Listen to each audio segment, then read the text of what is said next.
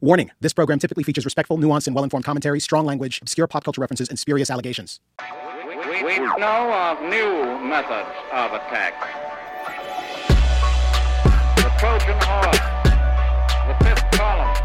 Greetings, and welcome back to another exciting installment of the Fifth Column Podcast. This is your weekly rhetorical assault on the news cycle, the people that make it, and occasionally yourselves. I am Camille Foster. I do various things at Freethink. The internet went out at my office, so I'm actually recording at my home office. So at some point, my 3-year-old is probably going to burst into the room, and her name is Leah. So I've introduced her now. She doesn't have a job. She doesn't do anything in particular so far as skills are concerned, but she is adorable. I'm also joined by people who are less adorable, but are equally important to me in certain ways. Not true. Also less likely to call you poopy head. Yeah, that's right. Yeah. It She's in depends that on the phase day now. and how many drinks. Yeah. That's true. Michael Moynihan, Vice News. How's it going? Matt Welch, Reason Magazine. No vocal fry. Gentlemen, wonderful to be with you both. Yeah. Did you just say no homo, Matt Welch? No, I said no vocal Wow. fry. Jeez. Oh, okay. No I was going to vocal say, we fry. don't do that Wow. anymore. No. That's been retired. Well, you don't do it on podcasts anymore. Yeah. Yeah. You just do it in hip hop. Yeah. Yeah, things are great. We recorded a podcast last night, so we're all caught up. And if you want to get caught up, it's on the Patreon. That's right. There's the advertising Right. for the Patreon. Yeah, well, we don't have advertising, you cheap fuck, so go and subscribe to Patreon. That's what we do. We We may don't talk soon. about the X chair. What's the other one? What are the other ones you have? It's always like some guy like pretending that they use these things. Ivermectin. Yeah. It's not just for COVID anymore. It's for your balls. Yeah. Probably do that ad, The actually. official COVID treatment of the Fifth Column Podcast. Do you think if we had ads, I would be the one to do them? we would charge different rates depending on who is reading the ads? They would ask for Camille's black scent and then your Jesse Jack scent, depending on their level of humor. Yeah, that's you've got to use MailChimp. It is a chimp that sends you messages when my grape has turned to a raisin. What was I going to say? Oh, one thing before we introduce. I had a great pivot. No Yeah, it's a segues. good pivot. You can go back to the pivot. Because I was going to say something about technologically inclined primates because you made a MailChimp mean- joke. And then there's a whole chaos monkey thing. But it's fine. right. Go ahead. Yeah, well, speaking of, You but people I was are driving me to drink. I'm going to get a beer. Just give me 1 second. I'll be back in 10 seconds. All right. Okay. You people Yeah, are driving me introduce you in fucking a Get a crazy. beer and we'll- And it's been 5 minutes and it's I'm nuts. you're screwed. Antonio Villaraigosa. ladies and By the way, gentlemen. he's worried about getting canceled a second time. As I said, he's got the antibodies. He's not going to get canceled twice. But no, we did a long bit on the Patreon about Norm Macdonald. And one of the things I was watching was he had sponsors on his podcast who kept on bailing on him because his reads were so funny, like making fun of the products that we're paying him to. yeah. So particularly one called the Man Grate. Which is amazing. It's like a grill. It's the best. But yeah, you can introduce Antonio now. Okay. Okay, I opened the beer close to the mic so that, in fact, proof of life of the beer, That's Yeah. good. as it were. That's good. We You're endorse that. ingratiating yourself to our listeners who Yeah. are derelict alcoholics for some reason. I'm not sure Various why types that- of rat bag. Well, how did that? And how did drug that index addicts in that way? and all sorts of other terrible They things. send us a lot. There's more booze in the purple room behind Oh, us. shit, really? That- Wow. than you can possibly drink in a decade. Yeah, What- for what else years is we were this? just trying to get them to send us money, and they were just like, "Here's more booze." I'm like, "Guys, I'm tired, and I need to feed my kid." Got the fatty liver problem. What else is in the purple room? That room looks ominous. There's like a fluorescent Prince. room behind Yeah. you. A giant painting of Melania Trump. That's true. Dressed scantily on a plane bound for Austin, wearing sunglasses. Yes, Scantily. very specific. Yeah. There's a picture of Shohei Ohtani hitting a home run while the rising sun is exploding behind him.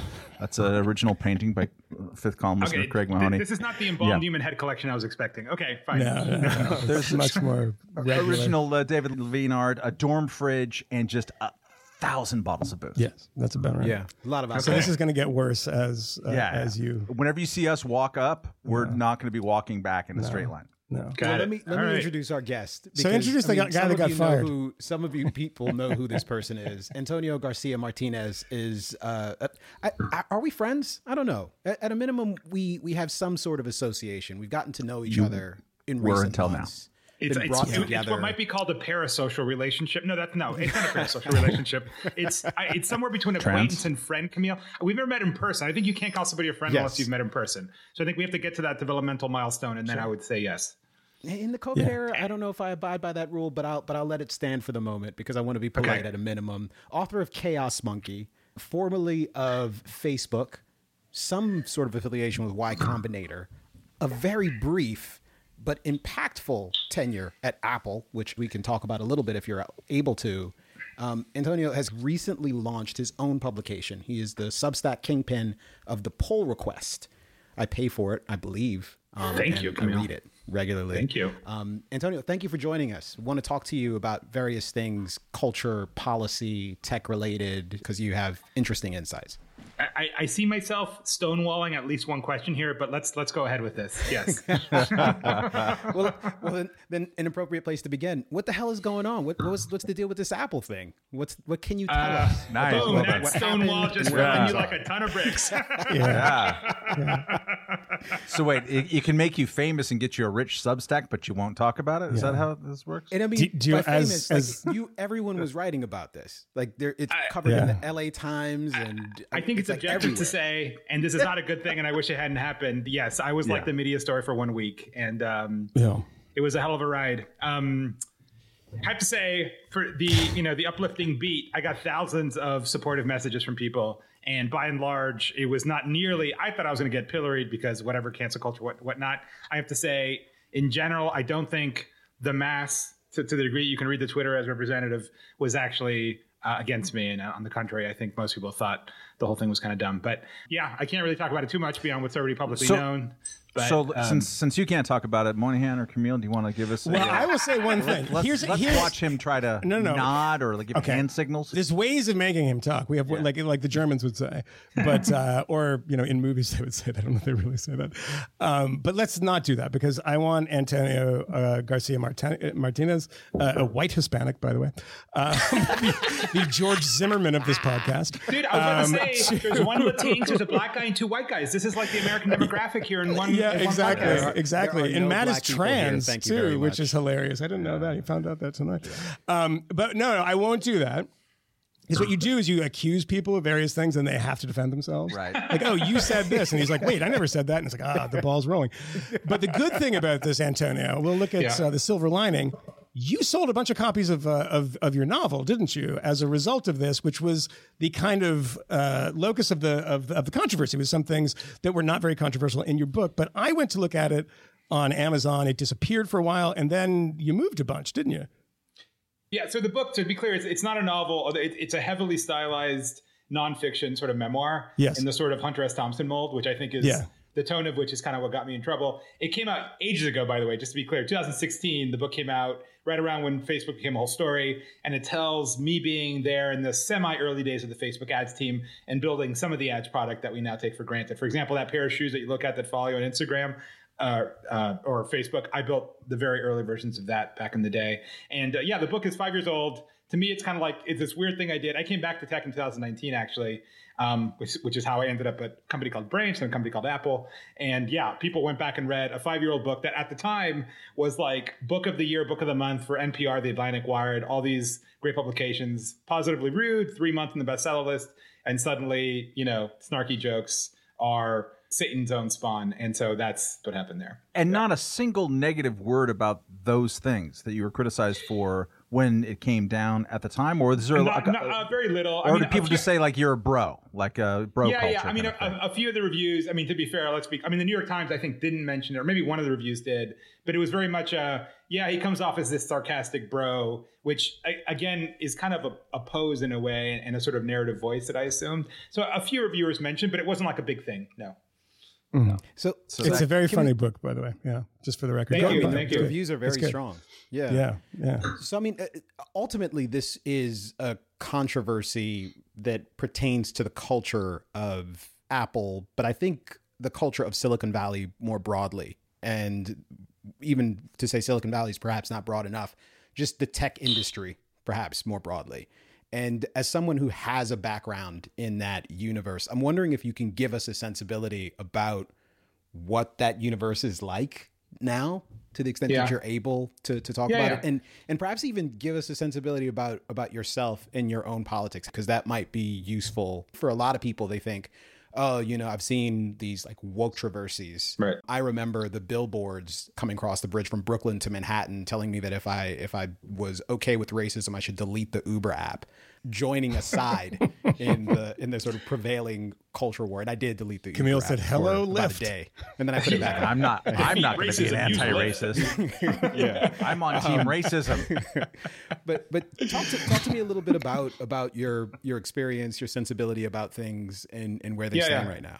Yeah. So, as regards to Apple, if it's not me, I can talk shit about all I want. So as long as it's not my part of the story. The good news is that after my whole situation, there was a series of employer revolts, so to speak, in which they objected. They felt that Apple should have a view on Israel-Palestine, as if a smartphone and hardware company is going to somehow solve the Middle East peace. There was a thing about how they didn't want to go back to work in this gorgeous billion-dollar campus, some of the most remuneratively paid plushish jobs in the world, and they didn't want to go back to work. Most recently, there was another kerfuffle. Look, here's what's really going on. I think it's just we've introduced all the noxious dynamics of Twitter, like the world that we all live in, and injected into the corporate world and called it work. It's called Slack, right? And so Slack is this thing, which, by the way, I think Slack is a great tool. And in fact, an early glimpse for me of the Slack mode of work, whereby there's like a feed and it's very social and you tag people, was like when I worked at Facebook, people use Facebook to collaborate internally. And it was a very Slack-like experience, and I thought could be very effective. But again, if you come at it with the thought, I'm going to sort of coalesce weird disruptive politics where they kind of don't belong, it's a great vector for that, right? And so, I mean, just today, I think there was a leaked memo about leaked memos. So Tim Cook had a memo about how people had to stop leaking, and that got leaked. And I'm sure there's going to be a leaked memo about the leaked memo about the leaked memos forever. It's inviting a leaked memo when you do that. Exactly. But, you know, Antonio, in the universe of journalism, this sort of stuff is 90% of the people at particularly younger companies with younger employees and younger reporters. Right. And of course, journalism makes a lot less money. So you have a lot more younger and writers, journalists, et cetera, who don't get paid very much. Is it the same thing in tech, or is it the tyranny of 4% of people at Apple who are really loud and everyone's really afraid of them because, you know, you don't have the right position on Iron Dome or Gaza or something? I mean, what is when you were inside some of these companies, did it feel like it was the equivalent of journalism or just a kind of really, really loud, aggressive minority? I mean, again, as regards my case, I can mention things that are public, and I think it was publicly reported, not by me, but by Verge, that I think the signatures to have myself ousted. I've always wanted to be ousted, by the way. It feels like being a Latin American dictator, right? Like I got ousted. It's so exciting. It's much better than fired. Fired is just like horrible. Ousted is like, you know, the tapes rolled. And so in my ousting, I think there was something like 2,000 signatures, which I think amounts to 1% of the Apple workforce. And then there was most recently another one got something like 20 or 30 signatures, which I think is something like 0.03% of Apple's workforce. So I think it definitely is a loud minority. That said, if you look around at elite institutions from media, technology, whatever, it definitely seems that they've all coalesced on the same very narrow set of values. It finally got to Silicon Valley in a way. I think very few companies have actually taken a stand on it, rather famously Coinbase, who at the time, Brian just said like, fuck no, we're just not going to do this. And if you think we should be doing this, here's a nice little package and there's the door. And he got all this shit for it. And in retrospect, Coinbase is doing pretty good, right? And this is before they went public. So it gives you some indication of how well they weathered that storm. Yeah. And they're not alone. Shopify had a similar drama sort of play out, also doing pretty well. Basecamp too did something similar. Yeah, that was a little dicier. And Basecamp, I think, had a different trajectory to that point because Basecamp was kind of a famously woke company in many respects. And it was roiling the company so much that they actually had to pivot away from that. Mm-hmm. But they still seem to be alive at the moment. I don't know if Basecamp is the most dynamic, innovative company in the tech industry. Chicago, not Silicon Valley, if I'm not mistaken. But you can survive these things. I posit that because so much of the time we talk about this monoculture and it's swept through tech and media. But I suspect that when you were getting messages of support, and as you've had conversations with people who work in these companies and people in VC and journalism, I suspect you've gotten messages of support from people who publicly don't have much to say about this. This is the Václav Havel green growth thesis, which if you've not read that essay from Václav Havel, the famous Czech dissident and eventual PM or president or whatever, it's the thought that in a totalitarian system, you've got your little greengrocer who just wants to go along. So he hangs the socialist poster in the in the front window of his store, and he kind of goes along because to resist would be, he's not a hero, and he just goes along, and that's the end of it. And so, I've often asked myself that question: is it, to use an Nixonian phrase, is there a silent majority of techies that think it's all rubbish, and they sit through their little diversity training and kind of roll their eyes and click through to the end and then do their jobs? I suspect that's probably true. That said, if you think the silent majority is going to save you, you have to assume democracy works, right? Because guess what? There's a silent majority in Cuba that thinks the government's terrible, and it's been there for 70 years and hasn't changed anything, right? You can have a silent majority and you can have dictatorship together, right? It's only when you actually have a democratic system that those somehow resolve themselves. And so I think the silent majority is there. That doesn't make me think that this is just some passing moral panic. I think maybe there's a different way to go with that analogy, which is that Cuba, unlike Czechoslovakia, say, that was a homegrown socialism. It was definitely aided and abetted by the Soviet Union, but it was a revolution and it was homegrown. You felt like you owned it. So the silent majority is a little bit more difficult to get. There definitely was a silent majority in most of occupied Central Europe. In Silicon Valley, if it truly was a silent majority of people who chafe at this stuff, I'm not sure it would happen to this degree. This is just me positing. I go there once every couple of years, and my biggest takeaway from it, and this is reinforced by talking to you even for 10 minutes, is that everyone talks really fucking fast. You guys just do all of the cocaine and the Adderall that Michael and Camille don't get their hands on. Exactly. You're just terrible fad diets and just talking fast and whatever it is, it's going to end the nation state 5 years from now. Okay, great. I have no idea what you're talking about. But it seems like the modal Silicon Valley person, whatever that means, and it can't mean anything on some level, is just way more supportive of that now than they could have been 10, 15 years ago. 20 years ago, the point of Silicon Valley politically was that it didn't have a point. It was like Harry Nilsson all the way down, right? We are going to be outside of politics, and that's why we actually do things. I always suspect that something was wrong with tech when you started seeing what I would sort of ambiguously call the pretty people, right? The people who come from good schools, who dress well and are walking the mission. And it's like, dude, what the fuck are you doing in tech? My view of tech back in the day is almost like if you read Anthony Bourdain's Kitchen Confidential, right? The kitchen wasn't some fancy thing for somebody, it was literally the rogue's last stop before prisoner trucking school, right? Which nonetheless managed to create interesting culture and dynamics. And if you look at, the history of Steve Jobs, who dropped out of various schools, was unemployable, was a total basket case. I mean, Steve Jobs would last even less time than I did at his company today if his reincarnation were hired. And I think that just doesn't exist anymore. There's a straight pipeline from the Ivy League and the East Coast Borg to the West Coast Silicon Valley sort of production function. And I think what that means is that, yes, you've had the full software upload from the New York Times, and when the diversity inclusion committee comes around, you kind of nod your head and go along with it in a way that, again, I think Steve Jobs and Nolan Bushnell, founder of Atari in the 80s, just would not have done at all. In fact, Steve Jobs would have told all these people with all these petitions and fired all of them instantly. Andy Grove would have done even worse. But again, those were different times. So where are we now? I mean, I think of this is when this stuff started really catching fire and in the world of journalism, the first kind of iteration of it, people were kind of laughing at it. They were like, oh, this is kind of crazy. It'll go away. It's a fad. And then there was that period of being fearful of it and just like, oh God, I don't want to be on the wrong side of this because I see the early kind of, I don't want to say cancellation. It's a bad phrase for a lot of reasons, but people just being driven out of positions or being ignored because of their politics. And then as Camille pointed out, and I think you both pointed out, Coinbase, Basecamp, these other things, there's a certain bit of pushback and these junior I Spartacus moments, like I am Spartacus, and people are coming out and saying, hey, I'm on their side too. Now, it's atomized in a weird way that the Substacks, and you have Barry Weiss and you have Sam Harris, and they seem to be drifting all into their own kind of camp. And it's a difficult thing now because you have to pay separately for all of them. And, you see them on Twitter, et cetera, and they just seem to be running away from these traditional places. So I don't know where we are in journalism so much, but in tech, I mean, there has been a certain amount of pushback. And I mean, are we at a place now that this is kind of maybe, and this is, of course, the question everybody asks me all the time about journalism, are we at some sort of inflection point or approaching an inflection point? I mean, you saw the reaction to your firing, which was totally bananas. And the offenses weren't offenses, right? I mean, I'm looking at this and saying, who the fuck is leading this pitchfork mob? It's utterly mad. And you see the people that, as you said, came and sent you DMs and messages and called you, whatever.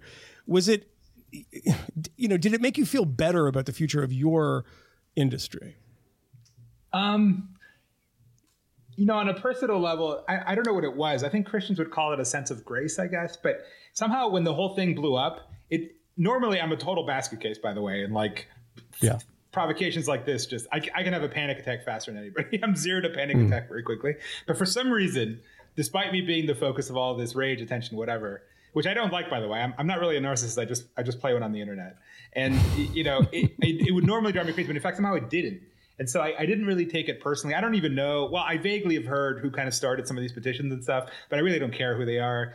I guess I felt heartened by it. I guess the question you're really asking, which is one I often ask myself, right? Which is, this whole woke thing, Latinx, or however you pronounce this word that can't be pronounced in Spanish, these are obviously products of a top-down progressive white elite. Like, there's just no other way to describe it, right? I mean, it's a term that literally 96% of Hispanics either have never heard of, don't like, right? And yet somehow, I was literally just in a big high-end shopping center buying shirts for this thing, and they had like a big Latinx thing because I guess it's Hispanic Heritage Month or something. It's like, how the fuck does this happen, right? But it's obviously like an elite culture thing, and I often wonder, like, is there a center anymore, right? Because I've had 4 different careers or areas of my life, from academia to now this media, whatever. And it's like, there is no center of the world. Nobody's really, everyone likes to think that, but there isn't. But so and like you said, like the whole power center of Substack, so many of the great individual voices, Andrew Sullivan, whose podcast I did today, have gone to the indie model, right? And so maybe it doesn't fucking matter that I'm not going to get regularly published in whatever prestigious journal. But then other people say, well, actually, guess what? But only the elites matter, right? At the end of the day, the institutional capture of Apple or Google or whatever hasn't budged one bit, right? Like, the fact that there's room for me and Bari and Andrew Sullivan or whatever, that's all very nice, but it's not like the diversity and inclusion culture at Apple changed as a result, right? And so I don't know. I don't know what the answer is. I think elites did it change you at all in a sense of radicalizing you in a particular direction, or shifting your politics at all? That's what people thought. I mean, Mike Isaac, who I kind of dislike, but he's the New York Times. He tweeted a thing which I loved. I had to dunk on it because it was so dumb, that he thought I was going to go in the direction of that other guy who got fired from Google or whatever and become some right-wing firebrand or whatever the hell. And I'm like, I really don't think that's going to happen. Firebrand? I don't know. He's going to. He went smoking pot in Austin last time. Yeah. Oh, was he or whatever? He talked to the whole far James right. Damore we're talking about, right? Yeah. Okay. And I hate to even say it because then there's an association subconsciously. I don't know. And I guess what he's really expressing is that either you're inside our little professional managerial class or you're not. And if you're not, earlier today I was talking to Blake Masters, who is a Arizona Senate candidate. He's from the sort of teal universe, a techie actually trying to do politics at the Senate national level, which is unique. Yeah, I was eavesdropping on that conversation. I want to talk about that. Okay, well we can keep on chatting about it. But he mentioned how, I said that he reminded me of kind of FDR. FDR was like a class traitor, right? In the sense that he came from a very upper class, but yet he passed things like Social Security that obviously the wealthy hated. And then in some senses, he, or the new right, which I'm coining, I think, people like Blake Masters, J.D. Vance, et cetera, are often from that milieu, but actually against it, right? Like, obviously, and I asked Blake Masters this, so I don't think he would object to the characterization. He came from that tech world, and yet now he feels that things like antitrust regulation for Facebook is something we should talk about, right? Which is not something you'd expect. And so that's a form of class treason also. That's also you saying, I'm outside of the elite sphere, I'm out of it. So I think both Blake and I are not going to get the juicy Brooklyn brunch invites that maybe we would have had we parroted the party line, I guess. Wait, so you landed there too on the antitrust kind of new right side? Landed. I mean, he's been there though, right? 2019, you wrote Facebook is not a monopoly, funny but that you should be remember that. broken up. Yeah, funny that you read that. Yeah. Come on, you're a guest on the podcast. I do my homework, man. Yeah. Oh God. Thank you, Camille. That's amazing. Somebody has to. Well, that Never piece heard is of this basically. guy. that piece is a steel manning of the antitrust case against Facebook. As much as I might dislike some of Elizabeth Warren's other positions, I think this one actually might be right. And so I want to talk about that too. Yeah. Okay. Sorry, I'll stop rambling and let Camille actually run the damn show. Go ahead, Camille. I'm not in charge here. Not really. There's nobody in charge. Yeah, get into that. So that's an interesting topic. A few things really quickly. I think Michael Malice's last book was called The New Right for the good of the order. So it's out there. But I think when he was talking about it, there was a lot more conversation about like the alt-right and all sorts of other weird dynamics. I think the Josh Hawley, J.D. Vance nexus is a new thing, but I also think that it's an important dynamic that I desperately need help understanding. So I want to talk about that. But before we move on, my strong suspicion at this point is that a lot of this stuff has perhaps peaked in some way. And the key question here is the degree to which people are going to have a clear sensibility about what the hell their convictions are beyond hating the other side, but actually defining some values, sufficient courage to actually speak out, and the resilience to bounce back when they do find themselves in the throes of this stuff. And in the case of the tech industry and industry more broadly, as opposed to like government, the product does suffer at some point. Journalism has suffered, I think, profoundly as a consequence of the culture wars. If this is having a meaningful impact on the bottom line, if this is undermining your ability to produce good product, compete, and maintain your audience, that will have consequences. I think it matters when Spotify spends $350 million to acquire Gimlet, and then they have to gut the single most valuable, perhaps the only profitable show in their lineup in Reply All because of a nonsensical controversy. That has consequences. At some point, you fail. The fact that Joe Rogan has survived there, all of that suggests to me that there is a real risk of overestimating the power of this stuff. And the thing that seems most urgently important to me is people getting off the sideline, people who have influence in the industry, who have a track record of building and doing amazing things, just standing up and saying honest things like what you're doing is insane, and moving towards the mission protocols thing, which Coinbase and Brian didn't define, but I think is a reasonable, sane model for companies to gravitate towards. Can you give a 20-second definition of the mission protocols for the normies? Well, I'll define it in my own way. A company that declares itself mission-focused is a company that focuses on building a world-class team to accomplish some important goal. So at Coinbase, they want to completely reimagine and redesign the global financial system. It's a huge problem. It requires commitment to one another as team members, a willingness not to presume bad faith, the kind of stuff that woke traverses often inspire. And I think it also puts you at odds with the prevailing winds. You are both against discrimination, but you're probably not going to be in favor of, say, equity as a standard for deciding who gets promoted and what you're doing professionally as an organization. And when people join the company, you're clear about the fact that you're focusing on mission and that the single best thing your organization can do to change the world isn't parroting the latest completely undifferentiated slogan about social justice bullshit. It's by actually getting down to the serious business of accomplishing your mission together successfully. And I think there You mean like running a company? That's what it sounds like to me. Seriously. It's just running, isn't that what you do? A company. Yeah. So I think I want to make a great opportunity crypto product. to just have that catch on and be the vibe. And I think there's a natural inclination towards that. So now I'm like on a soapbox, but there is a question in there, which is, Antonio, am I wrong about this? At a minimum, like it seems I might be right, in which case I worry about the pessimism that's dominating a lot of this stuff. Yeah, no, I mean, one theory I've heard that I believe is that like the business world is going to split into like woke and non-woke to some degree. And the non-woke companies will where I'm investing. Right. We'll just come up front and say like, no, and that's it. And we just, it's a pre-selected thing who would get a job there. I mean, one of my theories of this, by the way, and I'm sure Palmer would not dislike the comparison. If you go to the jobs page for Anduril, which is this defense startup, which, Palmer Luckey, Trey Stevens. Palmer Luckey. Yeah. Right. I mean, the fact that it's defense is already kind of a screen, but you go to their careers page and there's like this enormous American flag that apparently is in one of their like big shop spaces. And like, here it is. It's this flag as big as the flag behind George C. Scott and Patton. And that's just what it is on the jobs page. And like, I guess that's the garlic to the woke vampire or whatever, right? That you just see that and you're just like, okay, I'm not applying, click away or whatever. And so I think that's probably going to happen. Some companies are going to make statements and it'll just be self-selecting. And sure, I mean, they might actually outpace the woke companies. I don't know. But I still think, I don't know.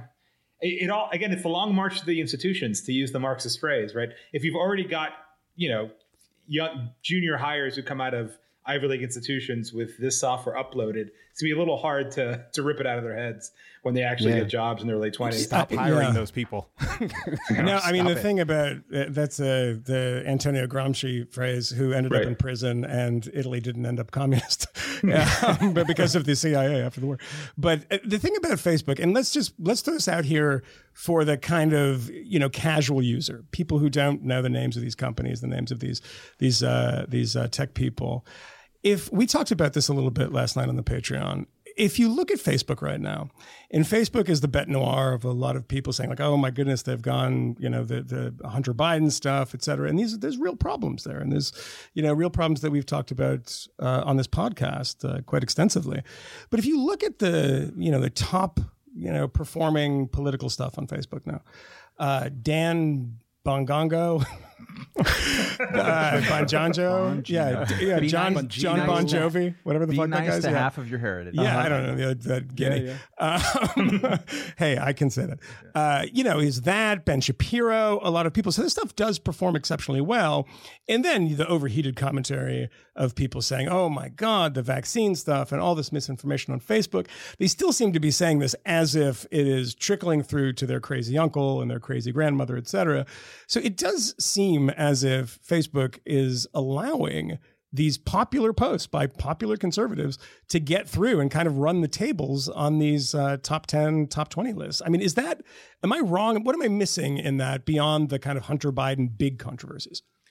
Yeah, it's true. It's one of the weirdest things that if Facebook is actually squelching conservative thought on Facebook, they sure are doing a bad job of it. Because if you look at the top 10 most popular posts, it's like, what the fuck? Ben Shapiro just completely dominates. But again, I think it goes back to the business of media bubbles. Facebook has obviously become kind of a boomer, older person platform. Like I work there and I'm pro the company, but I don't use it. And there might be something to the fact that in some sense, the contested spaces are the elite spaces, right? And if you've managed to find what is a non-contested space, and if Facebook is essentially becoming a boomer platform, like in some sense, maybe it matters less. And I mean, the Josh Hawleys of the world might matter because, of course, they're going to get play there. But I don't know. But that would sort of run counter to your agreement with Elizabeth Warren on this, that one doesn't need antitrust regulation against a company that's becoming an old, desiccated boomer platform. Yeah. Right? So my argument there, if we want to address that, is that a lot of antitrust law is based literally on the railroad era, right? And impact to consumers and pricing. And of course, in the case of Facebook, there's no pricing. I mean, antitrust law just can't even be applied to tech companies. And if you look at something like their portfolio of companies like Facebook, WhatsApp, Instagram, there's no obvious reason why those should be actually owned by one company. There actually is no synergy there, really. There's enormous advantage to Facebook, of course, because the operational and tech infrastructure overhead of running these companies is obviously a lot easier to scale altogether, right? And so if you were to try to take down WhatsApp, it'd be very, very difficult to do just because of all the rest of Facebook as well. And so I think that to me is really the strong argument. It doesn't, the First Amendment thing, yeah, I mean, it's an issue. It's weird that we think about Facebook more than the Supreme Court when it comes to effectively legislating what is free speech. There is a quote unquote Supreme Court at Facebook. Watch out for the "we" definition. Okay, sorry. Sorry, I'm using the New York Times "we," whatever. Yeah.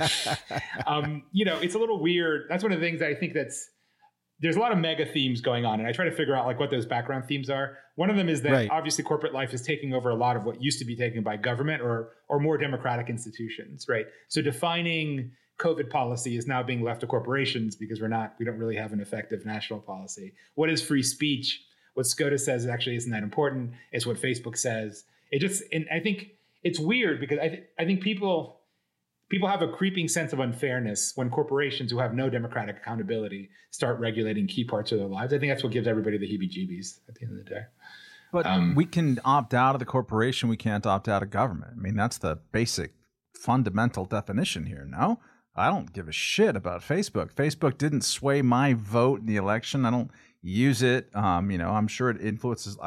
We'll look at it once a month. And granted, it's, a lot of other people use it too. But it can't take my money and spend it in stupid ways. It can't tell employers of companies of more than 100 people that they have to mandate vaccines into their arms. Can't do so many things that affect our lives, right? We're right now we're talking. But it can't use guns. Mandates. This is a week in which allegedly we could see a $3.5 trillion piece of legislation passed, which is bananas. Crossed. It's bigger than any year's worth of government spending all the way up until 2009. It's not going to pass, but whatever. It's crazy. That's government with guns doing things. It seems to me like this. It's really easy to get pissed off at Facebook or Twitter or whatever, and it's really easy to make a case that they're in cahoots either with Democratic politicians or with journalists like cheering on the censorship of things like the Hunter Biden story. I get all of that, but a lot of this just seems like an irritable fucking gesture about people who are on the wrong side of a culture war saying, "I'm Josh Hawley. I'm going to punish Facebook." He looks like a fucking 13-year-old. Seriously. I want to punish the guy who did the bad. And it's not serious thinking to me. Let me add one more thing to this, because to Antonio's point, I do understand this stuff. And we've had a lot of conversations here that have, addressed a lot of stuff in very similar ways to what Antonio is talking about now. So the concern is real. I totally understand it. A little, we're how many months from the whole Hunter Biden stuff, but it was a bit ago, right? And there was a story the other day in Politico that a guy from Ben Schrecklinger or something, some German, wrote a book, and in his reporting, he did what a bunch of people have done before him, but everyone now Politico is saying it is actually real, but said that we have confirmed the emails, right? The reporting on this was pretty interesting because every bit of reporting presumed you knew what the fuck they were talking about. So to me, I looked at that and said, oh God, this was a totally unsuccessful bid to actually shut down this story. And I get that right before an election, you have a mega corporation saying you cannot read this stuff. That is troublesome. Taking the New York Post off Twitter for a week. That is fucking crazy. Right. And we've talked ad infinitum about how fucking crazy that is.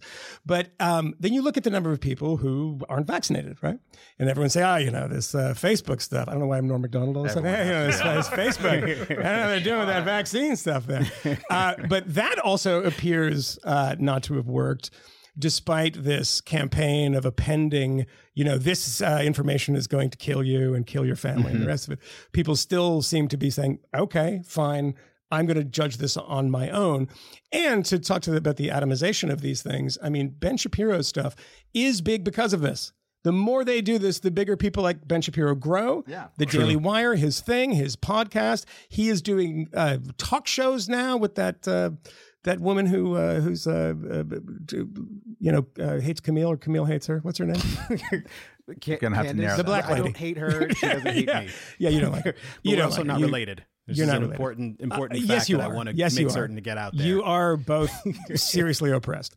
So, they're doing like a show that it looks like, The View or something. They're just doing an end run around the traditional boring media and doing their own thing.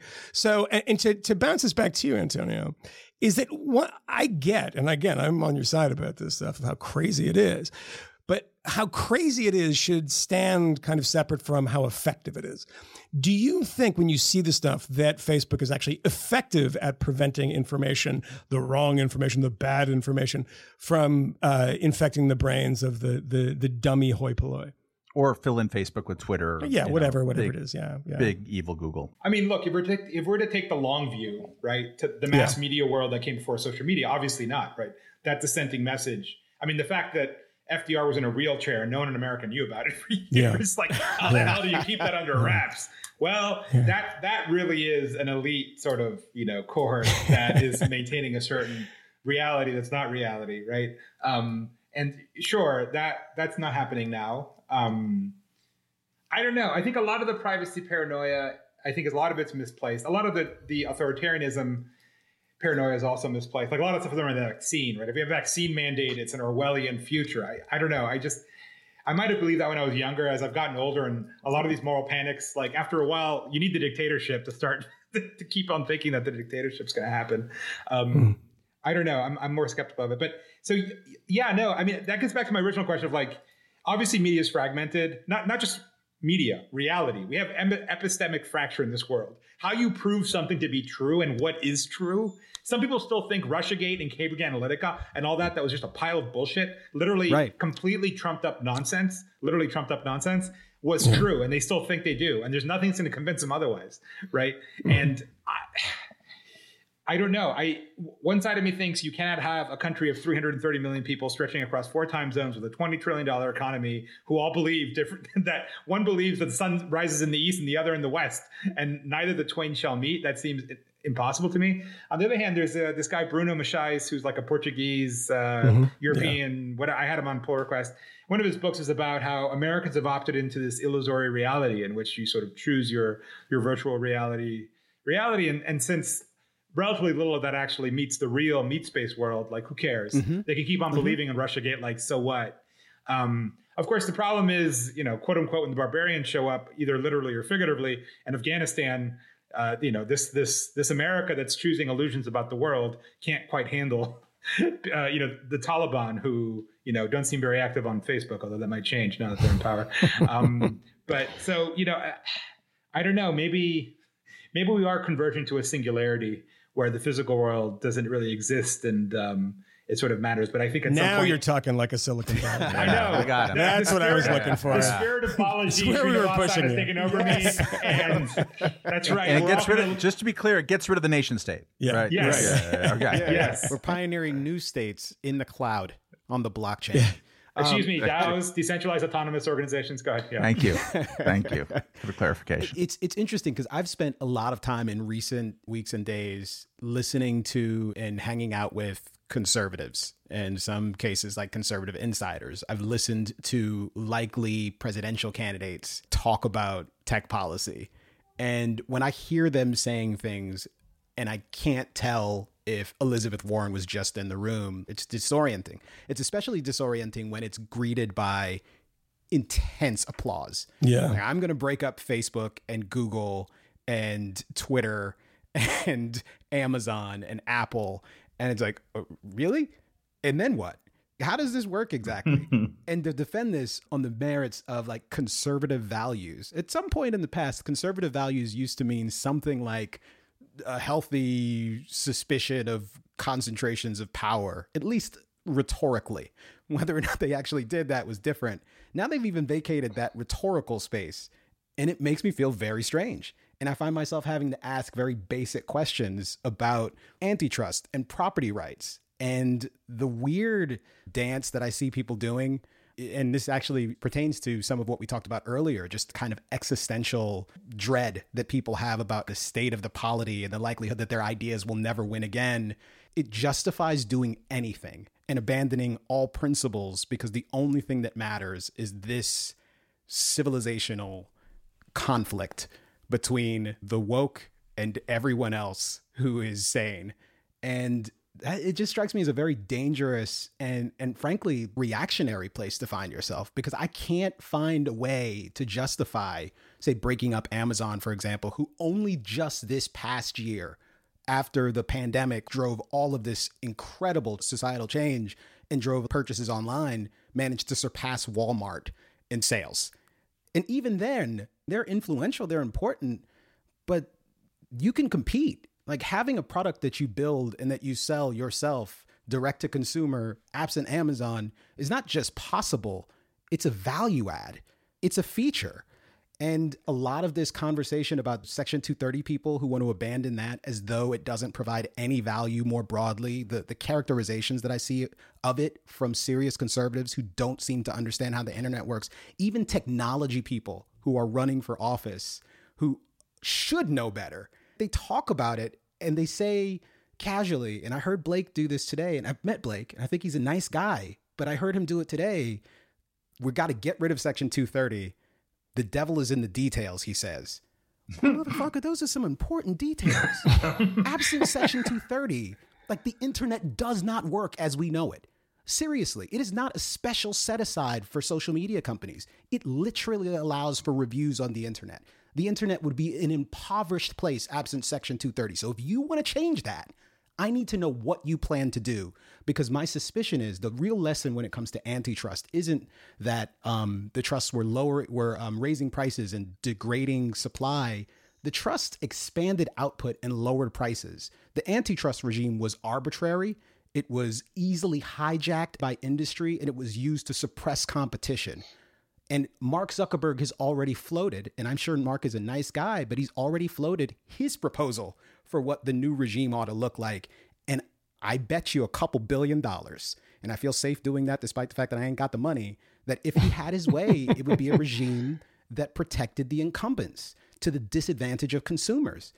And it's particularly disturbing that Democrats and Republicans want the same thing for different reasons.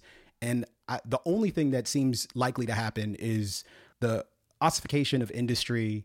Already companies that are less innovative than they proclaim to be in many respects, they become even less so. The country becomes less competitive, perhaps. Like I see a lot of drawbacks to a lot of this hysteria over tech policy, and I just need someone to explain it to me. Just tell me why this is happening, and where are all the people who used to defend, I don't know, free markets and competition and property rights and such. I think there's still a need for those things. Camille, it's funny. I don't know if you've ever seen the subreddit Stormfront or SJW, that, as the name implies, like, you post stuff and you can't quite tell whether it's actually some vicious Nazi website or the latest issue of like whatever the SJ software drop. So it's like, whiteness is punctuality, industriousness, and frugality. It's wait, is that a Nazi screed, or is that the latest like anti-racist drop of corporate training? I don't quite understand, because I can't quite distinguish them. Yeah, we have a lot of weird horseshoes in our current body politic. And one of them, that thing where Blake, where he said the 230 thing, also kind of surprised me. I mean, it's weird. You hear some of these statements. It's the same deal. It's like, is this like a Berkeley commie, or is this in fact the populist nationalist conservative presidential candidate or whatever? It's like, the answer is yes. It is a little, what's that? Which one? I said the answer is yes. Yes. It's both. There's been a lot of strange new respect. I mean, you invoked FDR earlier. I've seen a lot of populist nationalist conservatives talk about, like, you know what? You're right. FDR was good. That's like a new thing. Yeah. I mean, look, sorry, go ahead. No, I mean, in this, because it kind of dovetails into this, I sent Camille and Matt a link today of a story, and Camille will remind me the name of the company, but it is a company that's basically creating or trying to create social media on the blockchain. No, BitCloud. And basically, what's it called? BitCloud? Yeah, BitCloud. And saying that, this is a decentralized social media platform. Now, I mean, I did a story for HBO about blockchain, and it was, all the people, overheated promises, but it's really, really promising at the same time and really interesting. And Tony, like, what do you, as somebody who's been inside the world of Silicon Valley, do you hope in a way that, fuck Elizabeth Warren and these people, the solution to this will come from interesting tech innovation, like blockchain, and decentralizing things like Facebook? Oh man, you're asking me to weigh in on crypto. That's like, why don't we just talk about like gun policy and abortion where we're at it, just to really get the troll slide up, or some new other thing. You could take that with tech broadly. I mean, I saw a quote the other day in a book that I was reading. I think it was Woke Inc. Gosh, the name of the author is escaping me at the moment. Vivek Ramaswamy. Read some novels. Yes, man. Vivek. I mean, I didn't want to mispronounce his name, but I met Vivek. We talked for a little bit. I like Vivek. I think he's wrong about some things, but one of the points that he makes is, and actually I think he's interviewing a prominent VC whose name is not mentioned in the book because they were too afraid to actually say this publicly. But they say something along the lines of 17 people approximately control all of the infrastructure for the internet. And that's scary, and we need to do something about it. And one of the things that Vivek wants to do about it, for example, is maybe make conservatives a protected class of citizen. And like, to me, this is just like all so absurd. One, because if you're actually at the point where you need protections like that, if you're reading this, it's too late. But if you're not, to think that this becomes a core plank of your political ideology, your side doesn't have ideas anymore. They don't have a platform they can run on, something that they can sell to people to make them vote for them. It's just, if we don't stop them, they're going to destroy us all. It's just, I don't know, man. But anyways, the whole industry could be hijacked in a moment 17 odd people. I think that might be a good analogy to what Moynihan was talking about with BitClout, because the question is, well, if Facebook is a monopoly, do you need to break them up, take them over and regulate the market? Or do you just try to build your way out of this? Yeah, I mean, the crypto thing, I mean, I'll address it a little bit because I've had this debate with people that, Camille, you and I probably know who, are early crypto people who are reasonable people. Not, some of them tend to be a little bit extreme. And my skepticism about crypto, aside from like, what is it like technically efficacious, right? Like a lot of the crypto solutions is like, dude, like a MySQL database would just solve a lot of this problem. I don't see why you need to have this decentralized public ledger, blah, blah, blah, to track, I don't know, tomatoes that Walmart's shipping around. Right. Like you just don't fucking need it. You need all of the energy output of Greenland, Iceland. Well, that's a little bit overstated, but yeah, but it definitely seems a little... Right, but it seems a little wasteful. But that said, things like Bitcoin are actually actively used in Cuba as a way to get around like the government control. And so, I'm not a crypto skeptic in the usual sense, to be clear. Where I am a little bit skeptical of the crypto plan to like liberate you from the world is that at some point that crypto world has to meet the fiat flesh and blood world that we all actually live in, right? The servers are somewhere. The servers are physically somewhere. Unless we really are a crypto first economy, like I still can't like buy a house or pay my kids' tuition in crypto, right? I can't get a mortgage in crypto, and even decentralized stuff, you see it play out in Cuba, right? Like at some point, if you really control the link layer and you control the banking around it, how you pay your cell phone bill, like at some point it's hard to escape all that unless you build a parallel society, which I think many of the most ambitious crypto people expect to actually do.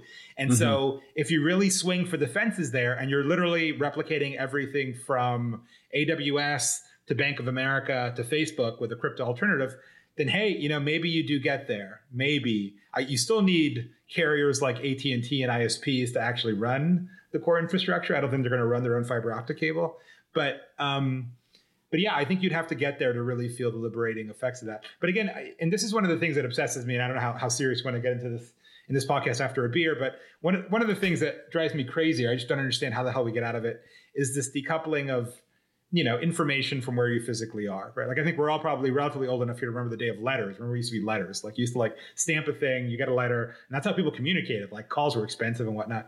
And so we're in a world in which obviously that's horribly dated, and the worlds that we all inhabit are, the names, the faces, the values, the stories have nothing to do with our geography, our politics, or our linguistic environment, right? Like you people have way more in common than your fans in India, say, or wherever, than you possibly do with someone. Well, Camille and I are a few miles away from each other, 60 miles east of her in Modesto or whatever. We're living in a parallel reality. And yet that those people in Modesto and Camille and I are nominally under the same government and presumably have to compromise via the political system on how we run our lives, right? And I think that decoupling of the virtual from the real, I don't know. I think it's very difficult. I mean, you see it in the U.S., right? We don't really have blue and red states. We have an archipelago of blue cities and a sea of red is what we have, right? And how do you reconcile that through any sort of political process? Anyhow, sorry to suddenly get all fucking serious. No, but part of I think about that in terms not of politics, but of the possibility to link up with people. I grew up in a boring upper middle class suburb in Long Beach, California, and I would have loved to meet people who were like-minded outside of my meathead high school. It would have been great. Right. Like, it might have ushered in, probably would, given that I was the recipient here and I was not very well adjusted in many ways. But, probably would have caused all kinds of new problems.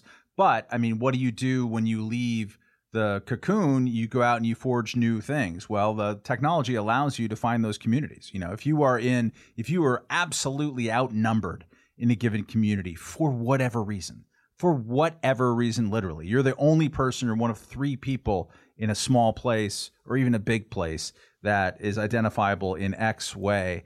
Technology allows you to link up with that. I see that as just like, cool. That's great. There's some bro in Modesto or in Clovis or in Fresno, or I know a lot of people who likes the Angels as much as I do, and also appreciates Hunter Thompson books and Bill James books and whatever. And that's just great. And maybe if we didn't think about politics all day long, we wouldn't be so obsessed about the negative externalities of the mail split. Yeah, I mean that's the positive story, which obviously is great. That's the great use case. Again, the negative use case is that you've got a neighbor that you have no common values or narratives with, and you still lead a complete life, right? You're not like living an impoverished life. But I don't know. There's something to the fabric of civil society that I think the internet actually does kill. I think one of again, I'm as pro tech as anybody. I've worked in tech for 20 years, but I do think that the internet has this bizarre property of demolishing consensus and notions of expertise and institutions. And it often isn't very generative. It's generative in some ways, but I think there's many of the things that it destroys, it can't actually replace, or it hasn't replaced Maybe yet. There's a degrading of immediately present physical community. I think there's a case for that. Right. You know, I didn't quite realize that. I actually lived in a little island in the northwest of Washington for a while, and I didn't quite realize how, you know, Facebook was kind of like, what did I used to say? Facebook is to real community like porn is to real sex, right? It's like this crappy digital version that nobody would actually use if they had access to the real thing. Well, I know what you're watching. Sorry, I don't pay for the stuff that I watch is amazing. Yeah. And I want to thank you to our listener, John, who's a purveyor of pornography and a friend of ours. That's right. And for our sponsor, Pornhub, who I mean, trust me, if we're going to do it, need to advertise. yeah. Wait a second, sex on the internet? There's videos? Amazing. Yeah. You use the video function? Yeah, I'm still got the gifts. Yeah. I mean, I'm waiting for my my print subscription to Pentest Forum to run out because I'm just reading the letters because it's just much more imagination involved. Yeah, we had that conversation about the archives of Playboys that Matt inherited. You got one of those too? Wow. Okay. Yeah. It's just because the writing is so great. I mean, it's beautiful. It's the artwork, and you know. Actually, it did used to be. It used to publish major authors, actually. But I know that's what I've heard. Yeah. Are you well actualing Playboy for the writing? Yeah, I'm well actualing Playboy for the writing. That's right. Yeah, that's right. Come on now. Well, yeah. I mean, look, there's a universe of things that we can talk about. I think there are tangible concerns. The rules matter. We have property rights and we have intellectual property rights, and it may or may not be optimized for the best outcomes. And in many respects, there are genuine tensions between the individual privacy and the ability of anyone to publish something denigrating you online. Europe has tried to tangle with some of this stuff with the right to be forgotten. The question of whether or not we're getting that balance right is a legitimately important conversation for us to be engaged in. The difficulty for me is that we're engaged in this very demonstrative, speculative politics. We disregard the facts and the complexity and the nuance, and it matters if we undermine Apple's ability to compete in the marketplace. It matters if we're pretending that Facebook is a monopoly and we're ignoring the fact that in the last couple of years, Apple has become one of the most substantial critics of Facebook and one of the most substantial obstacles to their future success and viability. Their whole business is targeted advertising, and Apple, Google, et al. Have essentially gone after the core of their business. Whether or not Facebook is a juggernaut 10 years from now is anybody's guess. And it's possible that, you know, by trying to freeze everything in place through antitrust and regulation because they threw the president off of Facebook, I think it's consequential that they threw the president off of Facebook. I also think it's the case that the president wasn't deleted from the internet, and there's a massive difference between the two things. He couldn't tweet anymore, but I didn't have trouble figuring out what it was he had to say. And in as much he as did kind of disappear, though, didn't he? He disappeared, though. He did kind of sunset. I mean, that is actually true. He's bidding on Hunter Biden lost the NFTs. presidential election. Like, that's the thing. What's unusual here is the degree to which he's still prominent, despite the fact that he just had a major loss. Yeah, he's working on his paintings. Him to kind of go away. I mean, that's what we do. I mean, that's what politics is. It's all a series of weird counterfactuals. But the weirdest counterfactual is the one you obviously can't know, but imagine if, and I want people to think about this, and send us what you think this world, utopian or dystopian, would be if all of these policies, the ones from Elizabeth Warren, as unformed as they are, or Ron DeSantis, it's not both sides of this issue. Death Santis, come on, yeah, Death Santa, or whatever they call it. Listen to the Patreon. Yeah, if you were to actually have implemented those at a time, say 2013, say 2014. I mean, I remember the Instagram thing was like, oh my God, Facebook buying Instagram, there's going to be an integration of these two products. That never really took off. They keep on saying, do you want to post this shit on Facebook? I'm like, what book? I don't know. Picture my kid. I don't really want to put it everywhere. But if those things had happened, would we be in a better place now? Again, it's a crazy counterfactual. There's nothing I can say about this. Would I have this Apple Watch on my wrist that tells me my blood sugar every 5 minutes? Or would this not have been developed for various reasons? I mean, the thing about it is the technology of iOS 15, which just came out, is pretty impressive in certain elements. And I know that Antonio can't talk about this at all. He's going to be sued if he talks about iOS 15. But if these things were actually implemented, and of course everybody on the conservative side has this amazing idea right around the time of Donald Trump's 2020 election. They didn't have this idea before. They had this idea then. Like, oh shit, I didn't realize that this was happening. Let's break them up. Had they been broken up, what would our technology look like now? Because the technology is pretty incredible. I kind of doubt, and again, I can't prove this, I kind of doubt that it would be as incredible as it is if Amazon, Facebook, Apple, etc., had been broken up into component parts and said, you guys, on your own, just do this on your own. I just think that it would be, less technologically interesting than it is today. Nancy I can't prove Pelosi that, would but be I there just to guess. help coordinate and get everything done. I mean, she would essentially Thank be God. the project manager for the next build of OS X, which, I mean, then you would know. Bill for big tech over here. Yeah, exactly. Yeah, what is it? She'd be doing, what was it, IBM's, was it Wave? Was that the OS, their operating system that never took off? You're joking, but one of the stories shared to me by Mark Andreessen, one of his first jobs was actually as an internship at IBM.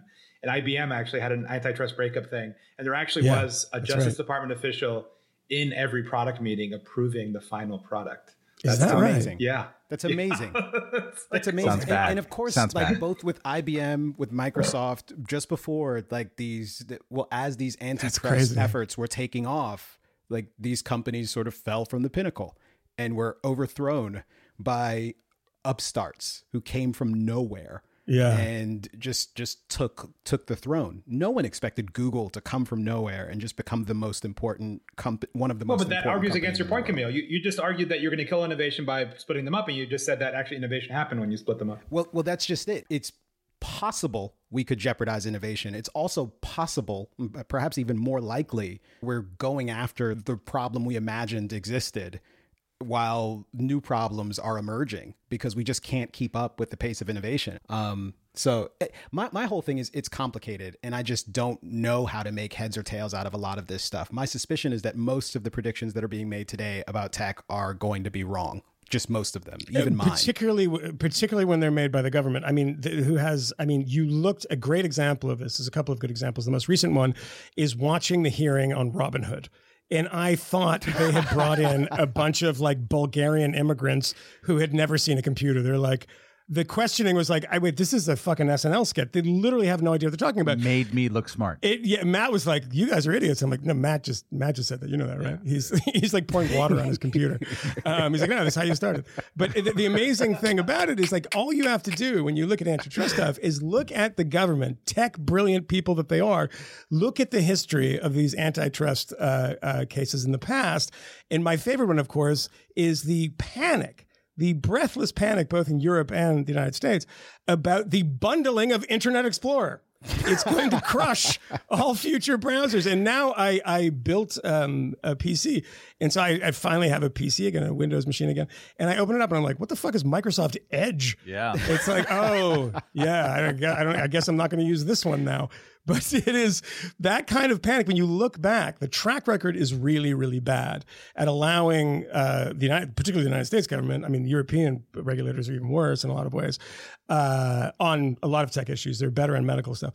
But, giving them the keys here, they just haven't done great things with them. And they've misunderstood so much stuff that it worries me to ever allow them to do this stuff in the future. Maybe. I mean, the counter argument to that, I mean, hate to be the devil's advocate, is that go ahead. It's true that Microsoft kind of lost the internet and was behind it. That said, none of the tech companies have ever really been unseated. Like Microsoft has never lost the desktop. Google has never lost search. Facebook arguably may never lose parts of social media, right? Like these companies were not actually MySpace? ousted. I mean, depends on how much traction you claim they had to begin with. But I'm thinking it's a youth and music social media. You get the total monopoly, and then boom, you just lose it, right? Because competition comes. That's somewhat rare. You just create a new greenfield in which they don't dominate, and that ends up being more important, like the internet was to the desktop or social media was to search. But I see the point. And to Matt's point about MySpace, of that, sure. Yeah, and the MySpace thing is funny because it's not as if non-tech companies are smarter than governments about these things. I talked to somebody who was very instrumental in the whole MySpace acquisition at News Corp.